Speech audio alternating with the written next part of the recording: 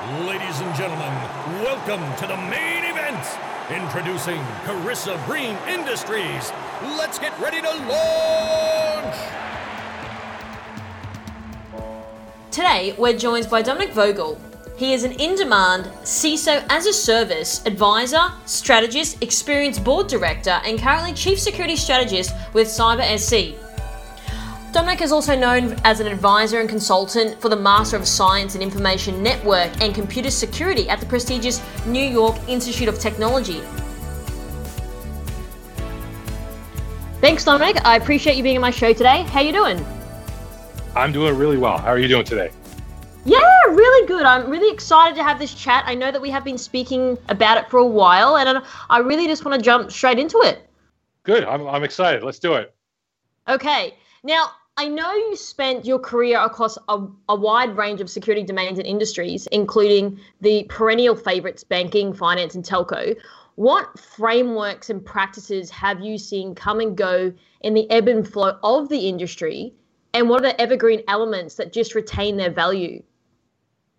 That's a really good question. You know, over the past decade plus of my career, it's been really interesting seeing the. I was in primarily back in my corporate day. I was in fairly regulated spaces, so there tended to be more adoption of like your ISOs have stood the test of time, COBIT. A lot of those traditional risk frameworks have really stood the test of time. But what I've seen more recently is this move towards things that are a little more flexible and a little less open for interpretation. Things like ISO, there's a lot of wiggle room in there, and there's a lot of it's hard to interpret some stuff. So with the recent advent of NIST, the CSF, the cybersecurity framework, I've seen more of a push towards that. In some of the regulated spaces, just because I think it's easier to adopt, it's more straightforward, and you're able to use it with conversations with business executives on a much easier level. Absolutely. And when you say conversations with business executives, do you think that helps make it easier for them to understand, for them to interpret, because they don't have a technical background? Absolutely, it does, and that's been the traditional problem with a lot of the traditional frameworks. And at the end of the day, the frameworks are all so similar. There's so much overlap with them. It almost became a choose your poison kind of thing. But even if you look at like the older NIST, the 800 series, a lot of them were either really, really mundane and very, very technical, or they were just too high level, and it was hard to have an understanding from a business executive perspective. And that's why I think you saw very little traction in some of the less regulated spaces. And even in the regulated spaces, the business executives didn't have a good understanding of what those frameworks were capable of. Zoom forward to today, I think it's getting better traction because CSF it's a much more common lexicon, which is much more relatable for business executives. So I think that's been the greatest progression I've seen in the past decade in terms of frameworks. Okay. And the reason you're here primarily is the work you're doing around CyberSC. A lot of our audience are living in this space of startups and small to medium businesses. What ripples are you seeing from recent global shifts towards taking security more seriously, namely GDPR, Singapore, and as of recent within Australia? Yeah, absolutely. That's a great question. And the funny thing is, when I went out my own, and I was a corporate stooge for 10 plus years, and I just went nuts and snapped and decided to go out to venture on my own about 3 years ago. I really wanted to focus on what I felt was a chronically underserved space, like you said there, the startups and the small and mid-sized businesses. To me, that had been something which was there was an inefficiency there in which those markets were not served by the traditional security players, and it was hard about 3 years ago to gain some traction in that space. But over the past 2.5 years, what we've seen, especially with the tech startups, because the tech startups rely so much on the larger ecosystem and trying to sell their services, their products to larger companies.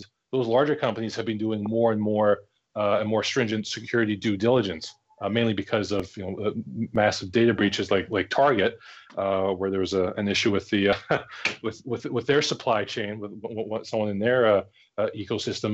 So at the tech startup level, it's become a much easier conversation to have these security conversations, being able to do security right from the beginning, being able to secure these companies, almost these companies of tomorrow. They were like this clean slate, and they had this ripple effect where we started to see that in the small business space, the mid-sized business space.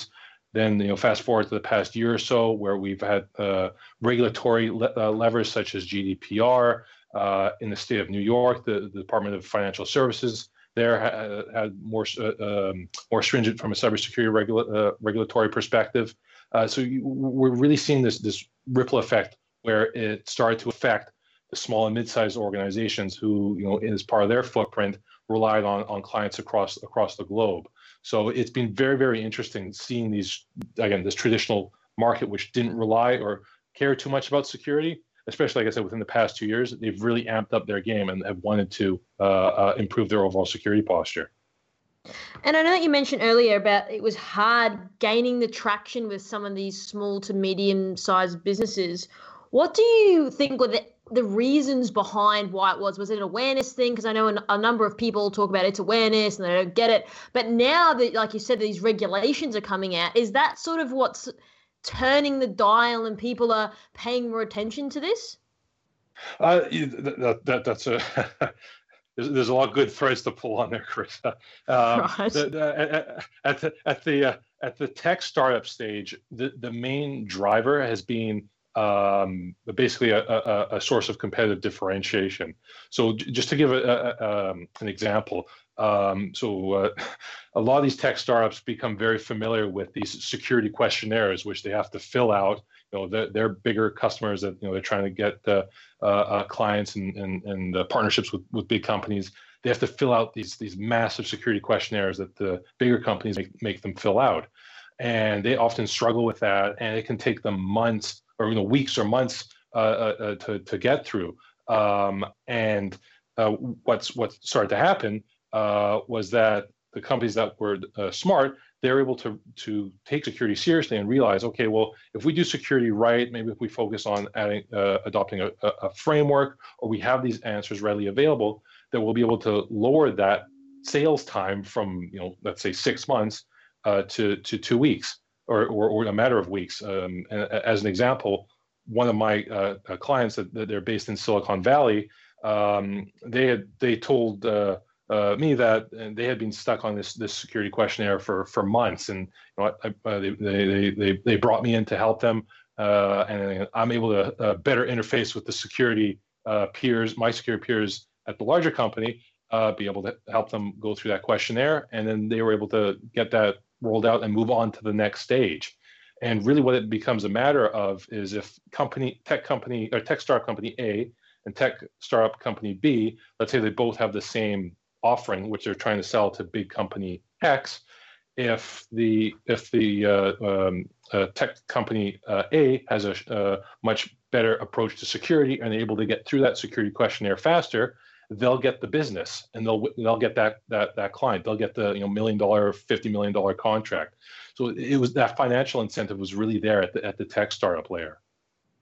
Wow, that's fascinating. And I know that you've been working in advisory and policy formation volunteer positions for a few years now. Firstly, admirable.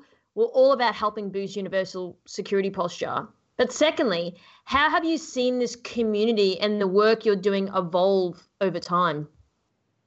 It really is an evolution, and for me, and a lot of this harkens back to sort of my starting days, my origin story in the security field.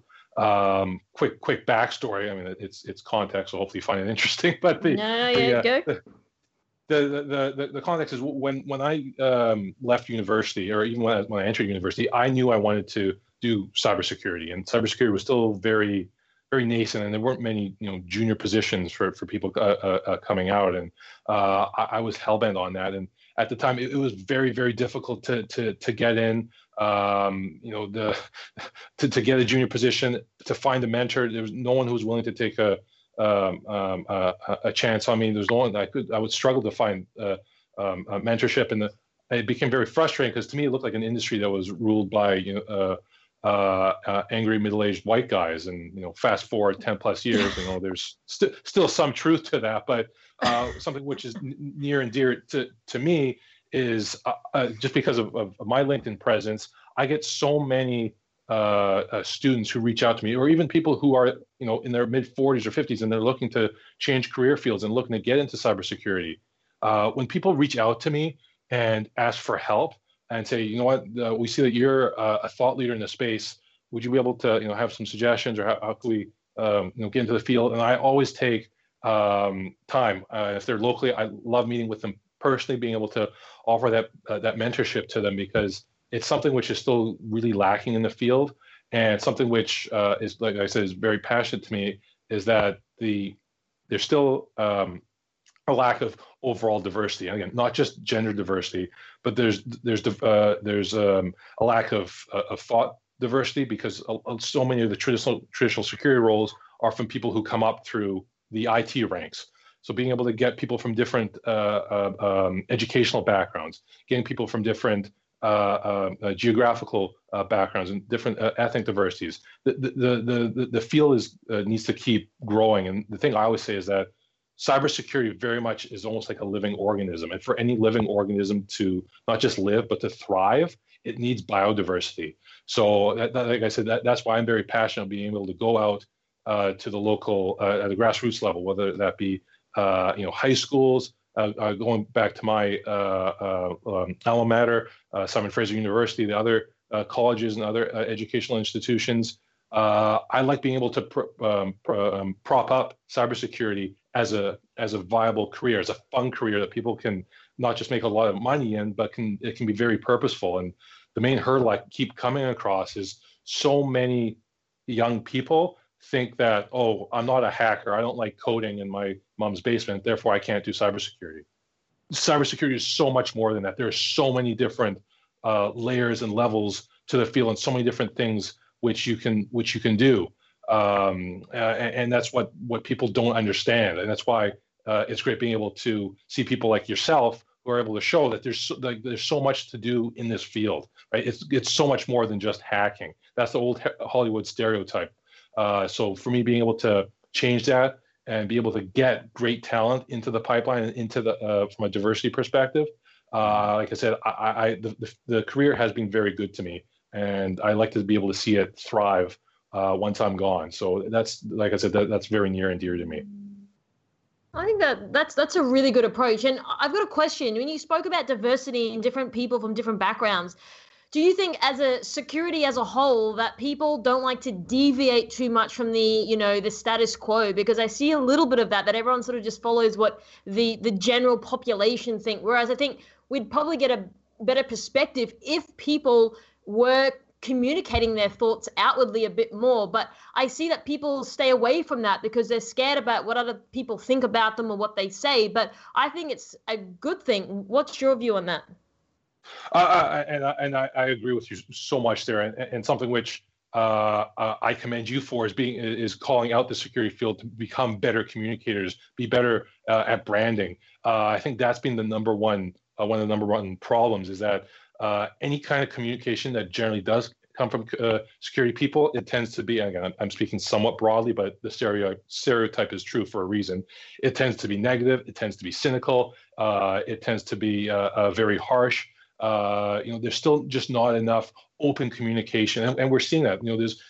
There's growth in the information sharing centers, but there's still so much that isn't shared because we're not trusting other people. We feel someone's going to steal our our thoughts, and there's just not enough sharing and thought diversity in that space. We could be so much more open and so much more collaborative, and we need to be much more constructive. There's still so much destructive language in the security community. There's so much time that's spent tearing people down rather than building each other up.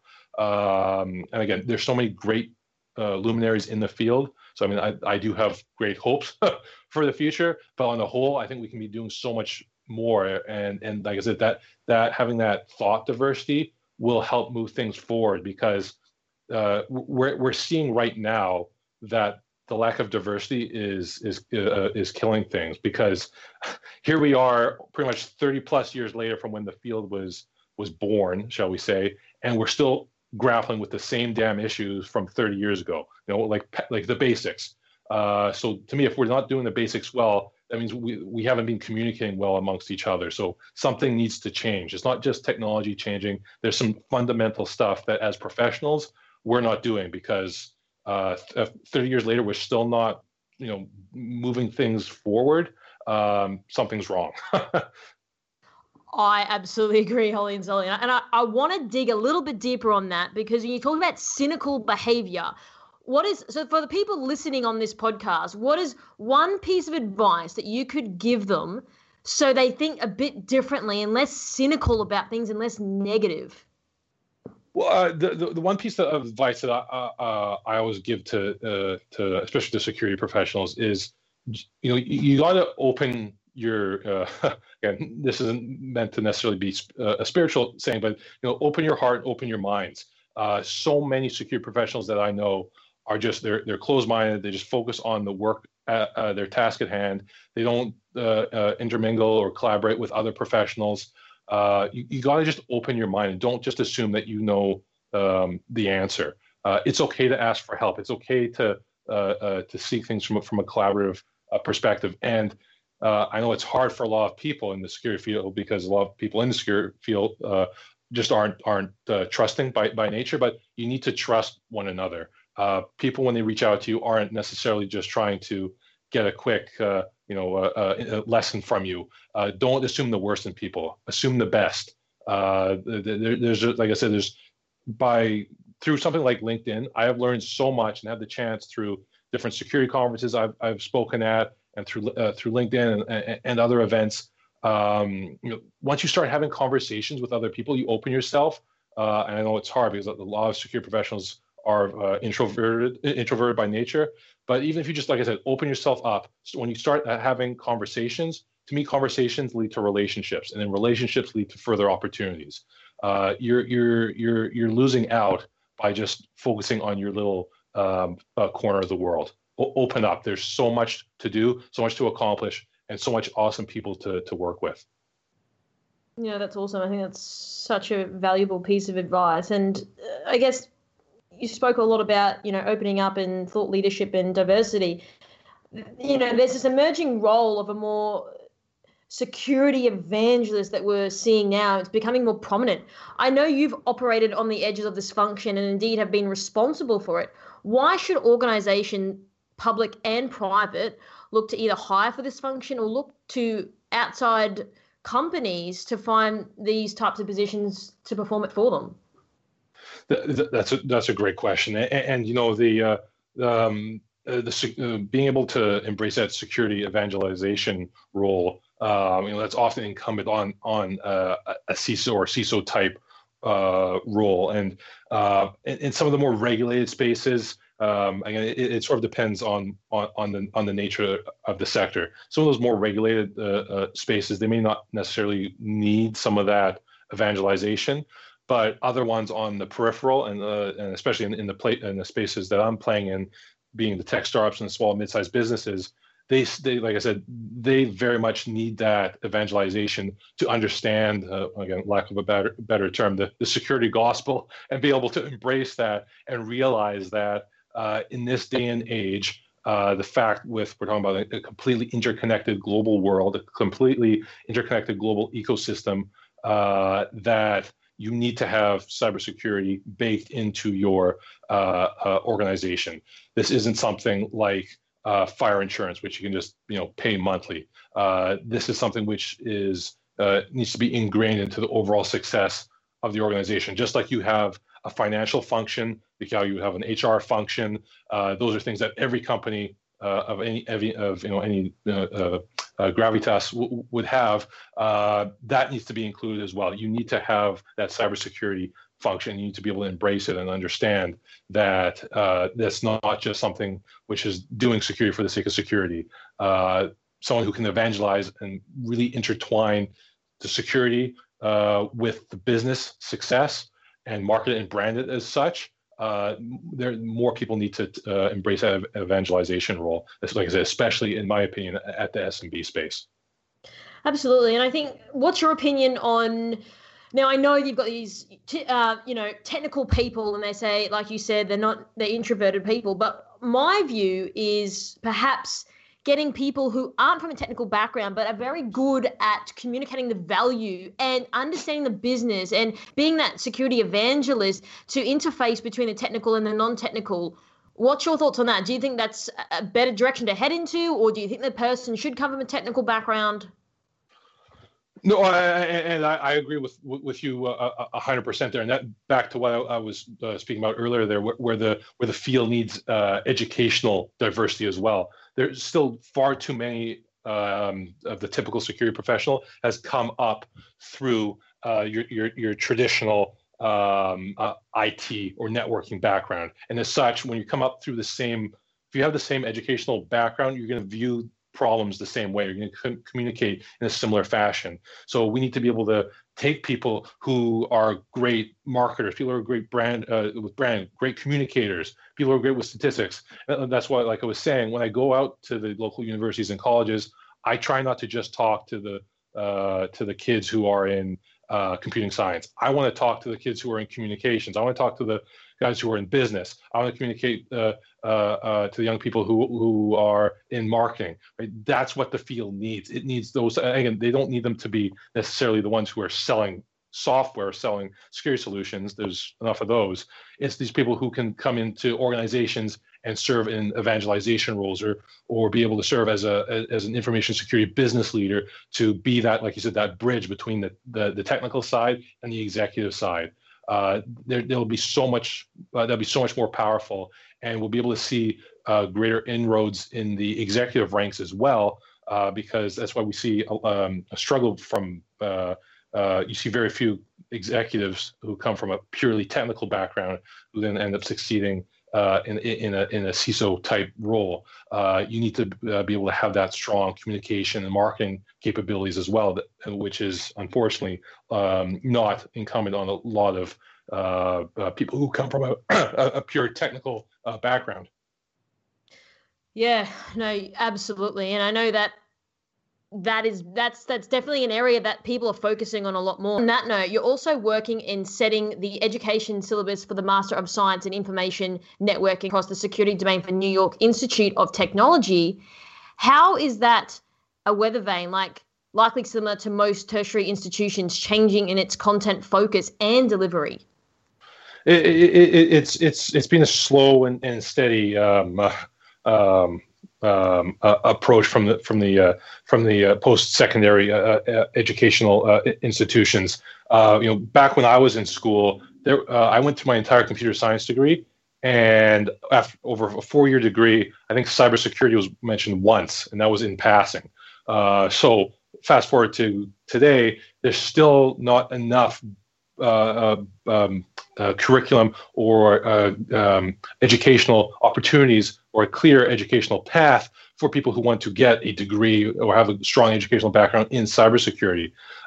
So when the NYIT campus here in Vancouver, when they approached me saying they've been trying to grow their curriculum, and they wanted their curriculum to be reflective of what is happening in the real world, in the business world. So they were smart enough to be able to bring in local security experts from the field to be able to help advise on that curriculum. And some of the other educational institutions we're seeing across North America and Europe, they're moving towards that, but there's still too much of a purely technical focus on a lot of these cybersecurity educational programs, which again is okay, but it's lacking that broader perspective, broader spectrum, in which, again, it's not just a technical problem, cybersecurity, so it shouldn't just be taught as a technical solution. So I think over hopefully the next 10 years, that we start seeing that broaden and being included in other disciplines as well. And hopefully that encourages young people to pursue an opportunity in the cybersecurity field. Are there institutions out there that help with those soft skills? Because it's something that I seem to speak to people on the regular about, but I don't know if there's any formal training for that. I think it's, like you said, doing, mentoring and thinking a little bit outside of the box, but I don't believe there is something of that formal education. What do you think on that?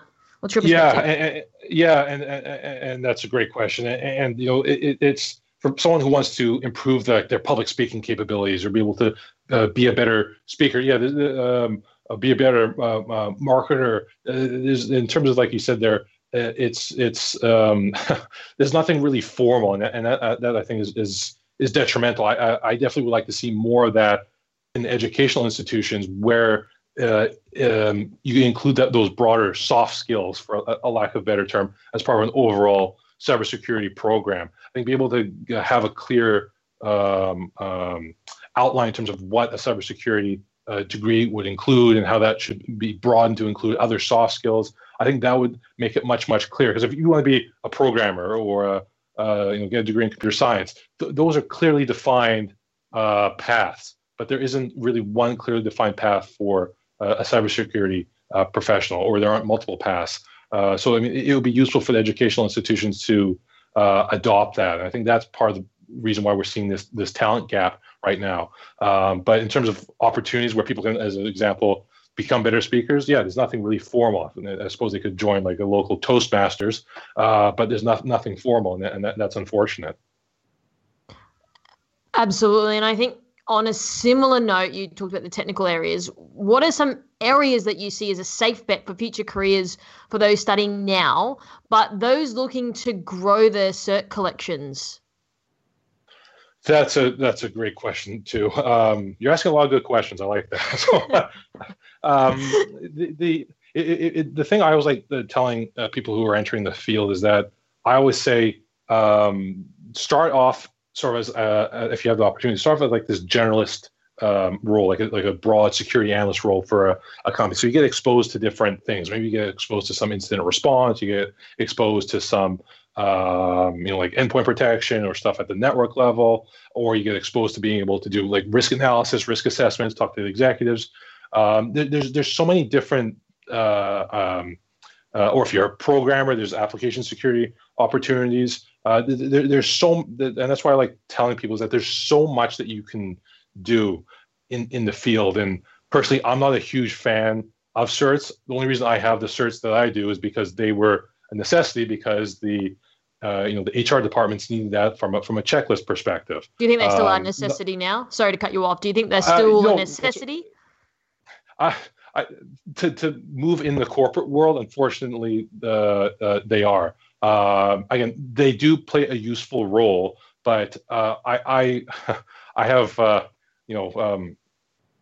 to me it needs to be a broader understanding in which just because someone doesn't have a certain certification doesn't mean they're not qualified. There are so many. To me, it needs to come down to experience. The fact that they blindly use that as a litmus test, I find be very frustrating, because there are people who have that certification and may have less experience, and compared to someone who has a lot of experience and doesn't have that certification, that doesn't mean the person who has a cert would be a better security analyst or security architect. And right now, the fact that that's used as the baseline litmus test, I think is very misleading and very false. And it leads to people who shouldn't be in certain senior positions end up being in those positions. And again, not to crap on people who have a lot of certs. If you like certs, you like learning, you need to be someone who's continuously learning in the field. If you need to thrive in the field. So I'm not trying to crap on that, but don't, at least my personal perspective, when someone hands me a business card and they're listing, like a dozen certs, I tear up that business card, because that tends to be someone who's very egotistical and is just focused on certs. There's, like I said, there's so much more to being a security professional than listing, here's a dozen certificates or 24 certificates that I have. That, again, is coming from a purely technical driven perspective. There's so much more of that human element that needs to come into play. So like I said, the thing I always recommend to people, what if they're going to pursue something in security, I always say try to expose yourself to as much as possible in the field. There's so much that you can do, and then go with where your passion is. For at least the foreseeable future, this is a field where you shouldn't have too much difficulty finding work. The hardest bit right now is getting into the field. Yeah, that's true. And I think when you meet with people, I guess a lot of that comes down to EQ, because when you meet with someone, you can say, hey, this guy's switched on, he's onto it, rather than, saying, oh, I've got all these certifications. I think you can detect that by talking to someone and understanding how their mind thinks and how they approach problems. And I think that that's a very good approach for anything, and to not be persuaded by that as well. Absolutely. Dominic, you shared some great points today, and I think our listeners would have caught some of the great truth bombs that you've shared with us. How can they find you or connect with you? I love when people reach out to me. I really, really do. So, and I love my social media channel. So people can reach out to me on LinkedIn. Just look up my name, Dominic Vogel, Dominic, and then Vogel. I'm on Twitter @DomVogel, or you can email me, dvogel@cyber.sc. And I always tell people, please reach out. The highlight of my day is when I meet someone new and have a new conversation with someone I've never talked to before. So please, to your listeners, please reach out anytime. I love chatting with people. Thank you, Carissa. That was freaking awesome. Let's do it again real soon. Please. Be awesome. Bye. Thanks again. Cheers. Bye. See you. Thanks for tuning in. We're looking forward to bringing you frequent snippets of what's happening in the security and emerging tech industries. If you think there's someone I should be speaking with, even if it's you, reach out to media@carissabrianindustries.com and we'll try to make it happen.